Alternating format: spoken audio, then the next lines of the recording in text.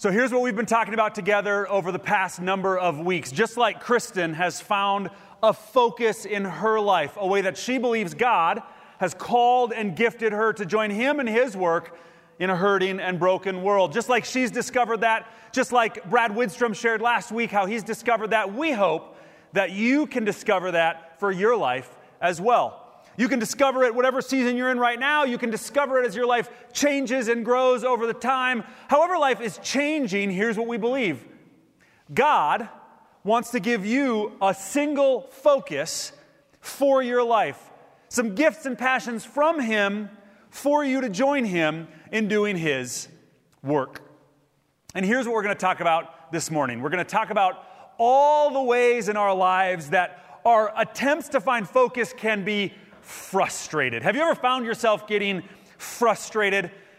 As I was getting ready writing this sermon, I realized I had a scheduling issue to resolve. Namely, my wife, who's a nurse, works 12-hour shifts. And she got scheduled to work a shift today on Sunday, which meant that as I was getting ready to preach a sermon today, I also needed to get ready to get all the kids clothed and fed and to church this morning, and then I need to get them home after church right now. And as I was getting ready to do that today, I remembered a time I did that a number of years ago. I think I only had 3 kids at the time, but I had successfully got them all to church on my own. No problems. Everybody was happy. Not a single tear was shed. I promise you that's true. But then after the service, and not only after the service, but after I'd finished talking to people and chatting with people after the service, it was time to get the kids all back into the car. Well, Naomi was my youngest at that point, so when I was trying to gather them, I needed to first help Naomi get her shoes on. But by the time Naomi's shoes were on, Esther had lost the stuffed animal she'd brought with, so we went on a hunt to find the stuffed animal. Finally, finding the stuffed animal, I come back, and not only are Naomi's shoes off again, but they've disappeared, so I need to find her shoes. And you know how this story goes. It seems like no matter which kid I get ready, another kid loses something or wanders off, and it feels like I've got the same problem over and over and over, and I got a little frustrated. You know what it's like to be in those frustrating circumstances? Here's what I find when I'm in moments like that. I find I often ask myself, why is this happening to me? And you know, there's like a special tone of voice that comes when we ask the question, why is this happening to me? Sometimes your voice elevates. Why? We say, and we get frustrated. It's a circumstance that for me is captured in the phrase that is sometimes known as banging your head against the wall, right? You do one thing just to have it replaced by another thing, and no matter what you do, it just feels like over and over you're banging your head against the wall, and it hurts, and you're saying, why? I mean, getting my shoes on my kids and helping them find their stuffed animals is really just a small example of what you and I both know can happen in a lot bigger and more challenging circumstances as well. And what I find is that while asking this question of why is a fine thing to do, sometimes we can find ourselves getting stuck in our pursuit of answering the question of why. And I say stuck because sometimes, even if I answer the question, it doesn't help me get anywhere forward in my life. I can very often just get stuck in the question of why. Turns out, as you know, we've been following the life of the Apostle Paul. We've followed him as he was called to ministry by Jesus. We followed him as he planted churches all around the Roman Empire. We've followed him now to the city of Jerusalem, where he's been imprisoned and standing trial. And through it all, Paul has managed to come into these challenging circumstances, but not get stuck with the question of why, but rather he seemed to move through them. And I'm going to suggest at the end of the sermon today that he actually had a better question that he asked. And I'm going to invite you to consider how maybe you could ask that better question if you're feeling stuck in your life as well. Here's what really gave clarity for Paul. He knew what God had called him to do. He knew what his one focus was. God had told him, Paul, you are my chosen instrument to proclaim my name to the Gentiles and their kings and to the people of Israel. That statement from God became the one focus for Paul in his life. And here's the big idea we've been talking about. I believe if we can find in our lives a single focus from God, what we will discover is that focus makes us better at life, and it makes life better.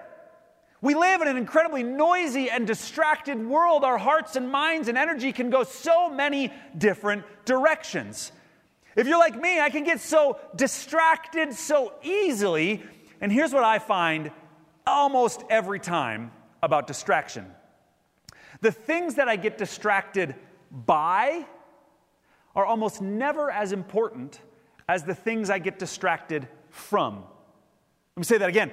The things I get distracted by, the things that take my attention away, are almost never as important as the things I get distracted from. Our energy is kind of a limited commodity. We can only put it in so many places, and so we need focus to help us avoid the distractions, overcome the challenges, and do the work that God has designed us to do. Now, we have made a caveat along the way, which is this is hard work, and focus doesn't necessarily make life easier, but it makes it easier to do the hard work of life. So the guiding question we've been asking week after week after week after week is, what is the focus of your life? For some of you, I've actually heard, especially from a number of people who have recently retired, and you said, that question's really hard because the answer has recently changed and my focus is finding new expressions from right now. For others, you've said, you know what, I've struggled with this. I've sort of wandered around looking at it for some time, and this is good because it's really hard and I want to find it. And yet for others, you've said, you know what, I have an answer, but it's always good to be reminded so that I can keep my focus on the things that deserve my focus. We're going to jump back into the story of Paul in just a minute, but I also want to acknowledge that specifically some people have shared with me, you know what, I get it. What's the focus of your life? It's a great question. But I've got a different question. I just want to know, how do I find clearer focus in my life? And I just want to say one thing about that to those of you who are really struggling with, I'd love to have a focus, but I need to find a focus first. As you know, I've been creating, along with the sermons every week, a number of what I'm calling response activities. And there's one I want to highlight today that gets really practical and tactical that I hope might be a help with you. See, a few people have told me, Carl, this whole idea of focus, it's very sort of conceptual. It's very sort of, hard to wrap my mind around. So here's the activity that you can find. It's in the Bible app. If you're following the program notes there, it's linked on our homepage, sendcov.org, this week at CCC. And here's the activity. It's a simple little piece of paper that's called a task list. And here's what it'll invite you to do. Look at your life. Write down all the main activities that you spend your time doing. And it invites you to rank, or rather evaluate, all that list of activities by two different criteria. Question one, am I passionate about this activity? Question two, am I proficient at this activity? If you're having a hard time finding a clear focus in your life, here's what I'll suggest. That sweet spot of activities that you are both passionate about and proficient at can be a great way to discover what God might be giving you as one focus for your life. We believe that God made all of us, and so often the passions He's given us and the gifts He's given us, when they combine, that's a powerful clue to follow to find your focus. So as always, I just want to encourage you, don't let our time together end here. Keep digging in throughout the week, and I hope these response activities are helpful. With that, we're going to jump back into the book of Acts now. We're in chapters 23, 24, and 25. If you want to follow along, I'd encourage you to open your Bible and go there now. But here's where we're at. Paul went to Jerusalem And like we talked about last week, the people in Jerusalem were mad at him, so a riot started and they almost tore him limb from limb. He was arrested by the Roman authorities for being in the center of the riot, but now he's under the protection of the Roman authorities because they found out that he is a Roman citizen. And being a Roman citizen is a big deal. And he's not just any Roman citizen. He's a citizen from a very important city called Cilicia. Well, Paul was put on trial by the Jewish authorities, the Sanhedrin. However, that trial did not result in anything conclusive, so the Roman soldiers said, "We can't hand Paul over to you. There's no evidence that he's done anything wrong." And the Roman government is caught between trying to please the Jewish people who have a lot of authority and power, but also uphold their laws, which says, you don't get to just execute Roman citizens. And because of that challenging circumstance, they send Paul away from Jerusalem to another city called Caesarea. And in Caesarea, the governor who oversees this whole region, he is going to see a second trial for Paul now. That governor's name is Felix, and the leadership in Jerusalem sends a letter to Felix saying, hey, the Jewish people, they're mad at Paul. They want to execute him, but you know what? Roman law, it doesn't seem to say he's done anything wrong, and I don't know, we don't really know what to do, so we're just passing this up the line to you, Felix, and we would like you to make the decision for us. So, as we jump in at the end of Acts 23, Paul has been sent to Caesarea. The letter has been sent to Governor Felix, and here is how the story picks up now. The governor read the letter and asked what province he was from. Learning he was from Cilicia, he said, I will hear your case when your accusers get here. Then he ordered Paul to be kept under guard in Herod's palace. 5 days later, the high priest Ananias went down to Caesarea with some of the elders and a lawyer named Tertullus, and they brought their charges against Paul before the governor. So Paul tried at the Sanhedrin. It didn't happen.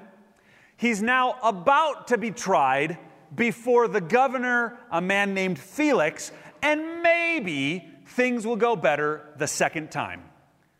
Well, here's what we learn about the trial with Felix. Then Felix, who was well acquainted with the way, adjourned the proceedings. When Lysias, the commander, comes, he said, I will decide your case. He ordered the centurion to keep Paul under guard, but to give him some freedom and permit his friends to take care of his needs. Okay, so it looks like we might have some hope. Paul is being kept under guard, but it's what we might call house arrest. He probably has a little bit of freedom, and he has access to his daily needs being met by those who care for him. I can imagine that Paul's friends at this time are hopeful that something might go well. There's no evidence that Paul has broken Roman law. He's a Roman citizen. Maybe this is the moment when Paul will finally be released. Unfortunately, we find out just a couple verses later, here's what happens next. When 2 years had passed, Felix was succeeded by Porcius Festus. But because Felix wanted to grant a favor to the Jews, he left Paul in prison. So the trial in Jerusalem with the Sanhedrin doesn't go Paul's way. He gets transferred to a higher court.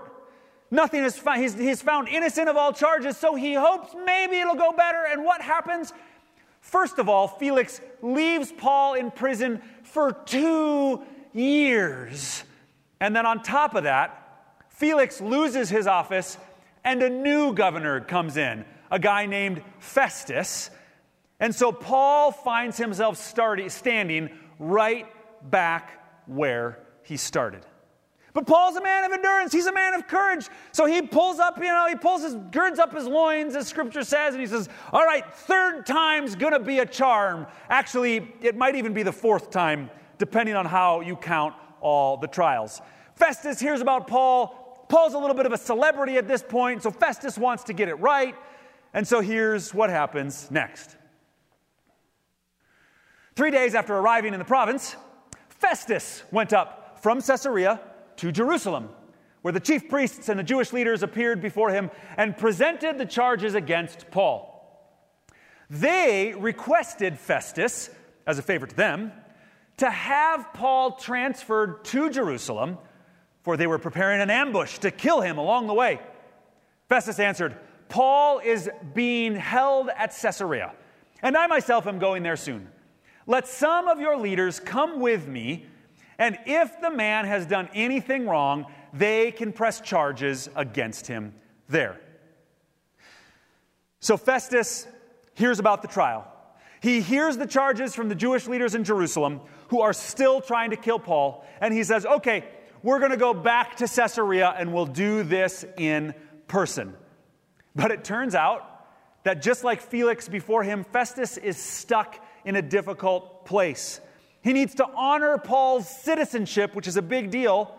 But as the governor, he's also trying to curry favor with the Jewish people who have a lot of influence. Here's what happens next. After spending 8 or 10 days with them, Festus went down to Caesarea. The next day, he convened the court and ordered that Paul be brought before him. When Paul came in, the Jews who had come down from Jerusalem stood around him.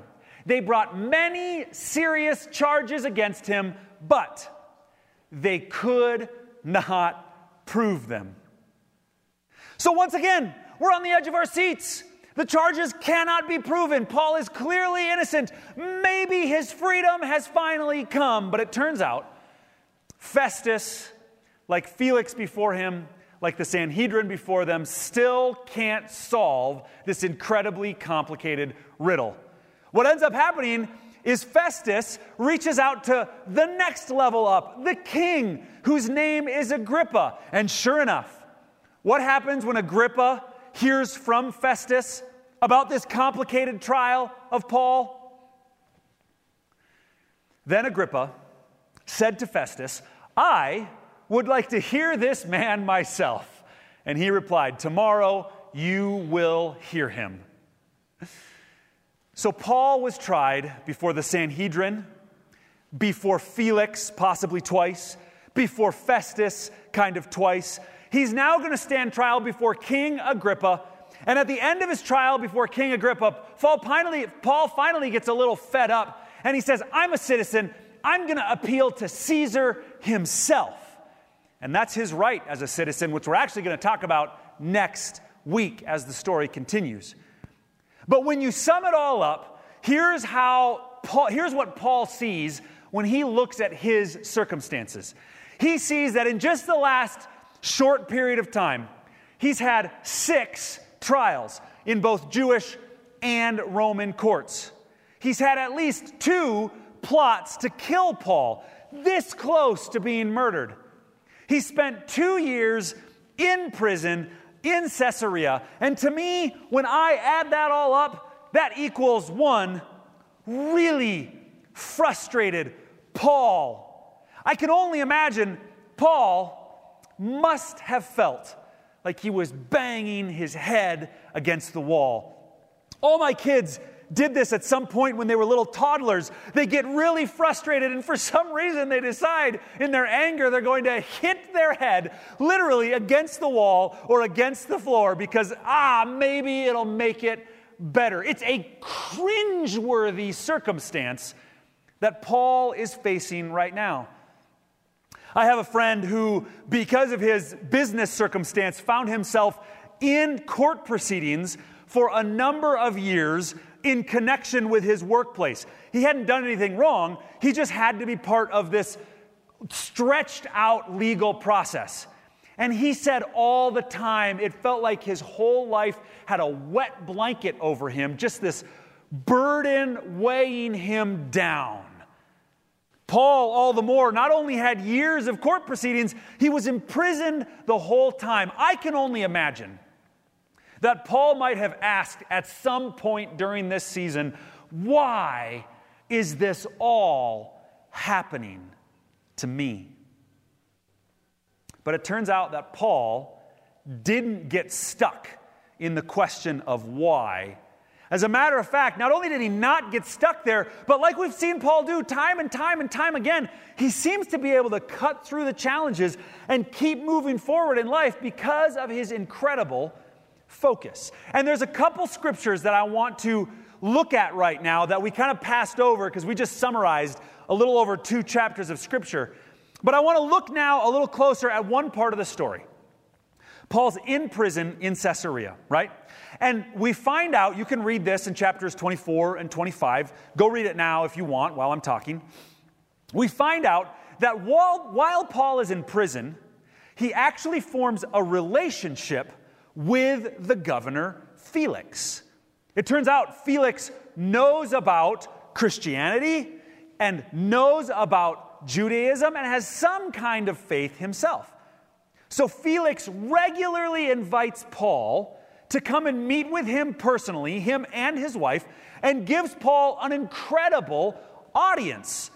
This would be kind of like the governor of the state of Colorado saying, hey, why don't you come and meet with me on a regular basis and talk with me about faith?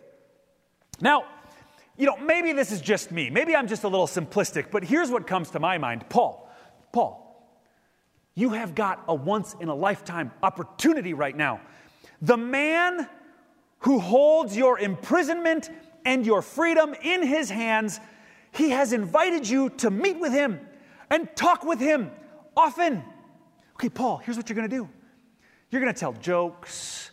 You're going to speak kind and flattering language to this man. If you've got any strings you can pull, Paul, you pull those strings for Governor Felix because he could release you.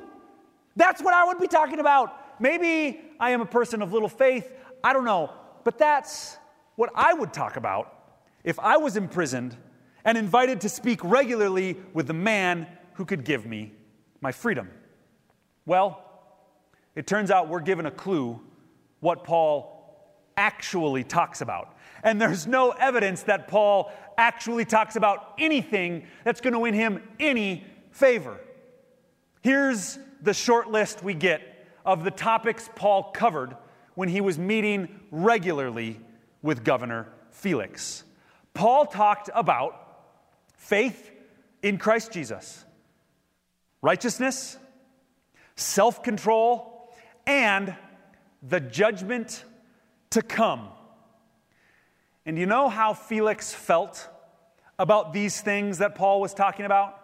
I'd love to tell you that Felix felt lighthearted, happy, like he felt endeared to Paul, like he was building a close friendship. I'd love to tell you that. For Paul's sake, I would love to tell you that. But no. Paul chose to talk about things that caused this response from Felix.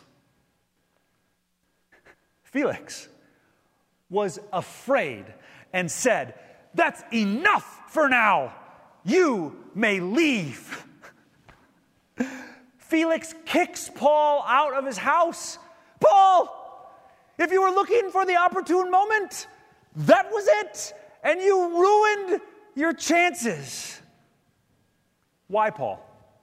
Why are these the things that you chose to talk about with Governor Felix? Well, there's a clue built right into the text. I highlighted the word self-control.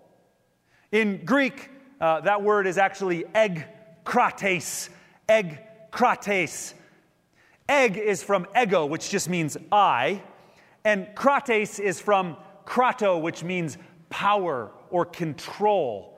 Self-control means the power over yourself. And the interesting thing about this particular word is it only shows up 4 times ever in the New Testament. Twice are both by Peter in one of the letters that Peter wrote. Once is right here. Luke is writing the story of Acts, and Luke says that Paul talked with Felix about self-control. The final time this word shows up is in the very first letter Paul ever wrote.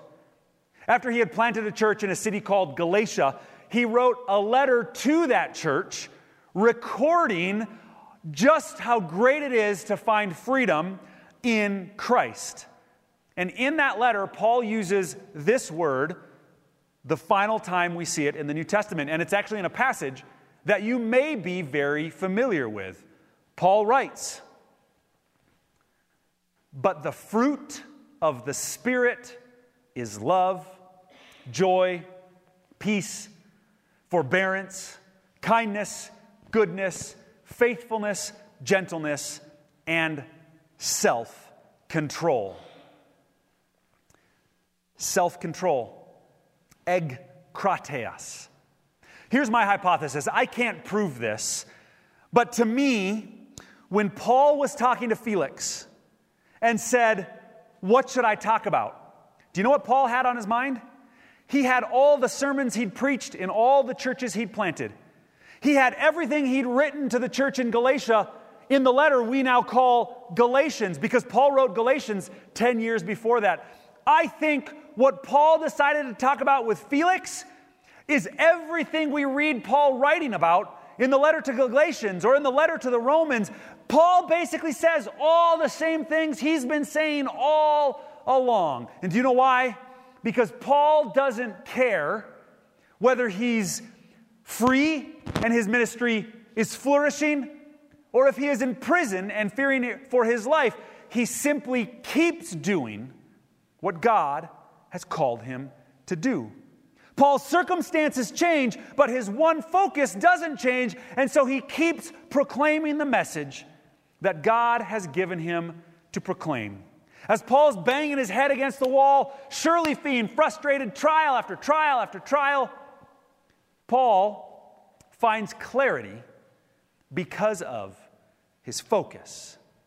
When he could have been asking that question that we can so easily get stuck in, when he could have been asking, why is this happening to me? I think he had a different question that actually had more fully captured his heart. Let's just pause here before I give you what I think Paul's next question is. When we get frustrated, maybe you're thinking right now about some real circumstances in your life that are hard, that are heavy. I don't want to pretend like it's not a very real and difficult challenge. I also don't want to suggest at all that we should just pretend like it's fine and gloss over it. No. There's a time and a place, a good time and place for grieving and for lament, for weeping, for crying on the shoulder of a friend. There's a place for that. It's good. But there's also a time to move through it, not because we just want to put it behind us, but because we believe God can heal and redeem any brokenness in our lives. And that's what we see Paul doing. He doesn't get stuck in the question of why. Here's what I think the question is that he asks. It's not written in Scripture anywhere. I just see it kind of sitting underneath all of the decisions that Paul makes. I think his heart is compelled, not with why, but rather with what is the opportunity in front of me. Because as Paul was standing trial after trial after trial, he didn't get overcome by asking God, why is this happening? Rather, he said, what is the opportunity in front of me? And for Paul, that opportunity was to share the hope of Jesus with some of the most powerful people in the Roman world at that day. And Paul seized that opportunity when it was in front of him. Which brings us, as always, to one of the most challenging parts, in my mind, of reading God's Word. The time when we have to ask, what's your move going to be? And here's what I want to ask you to consider.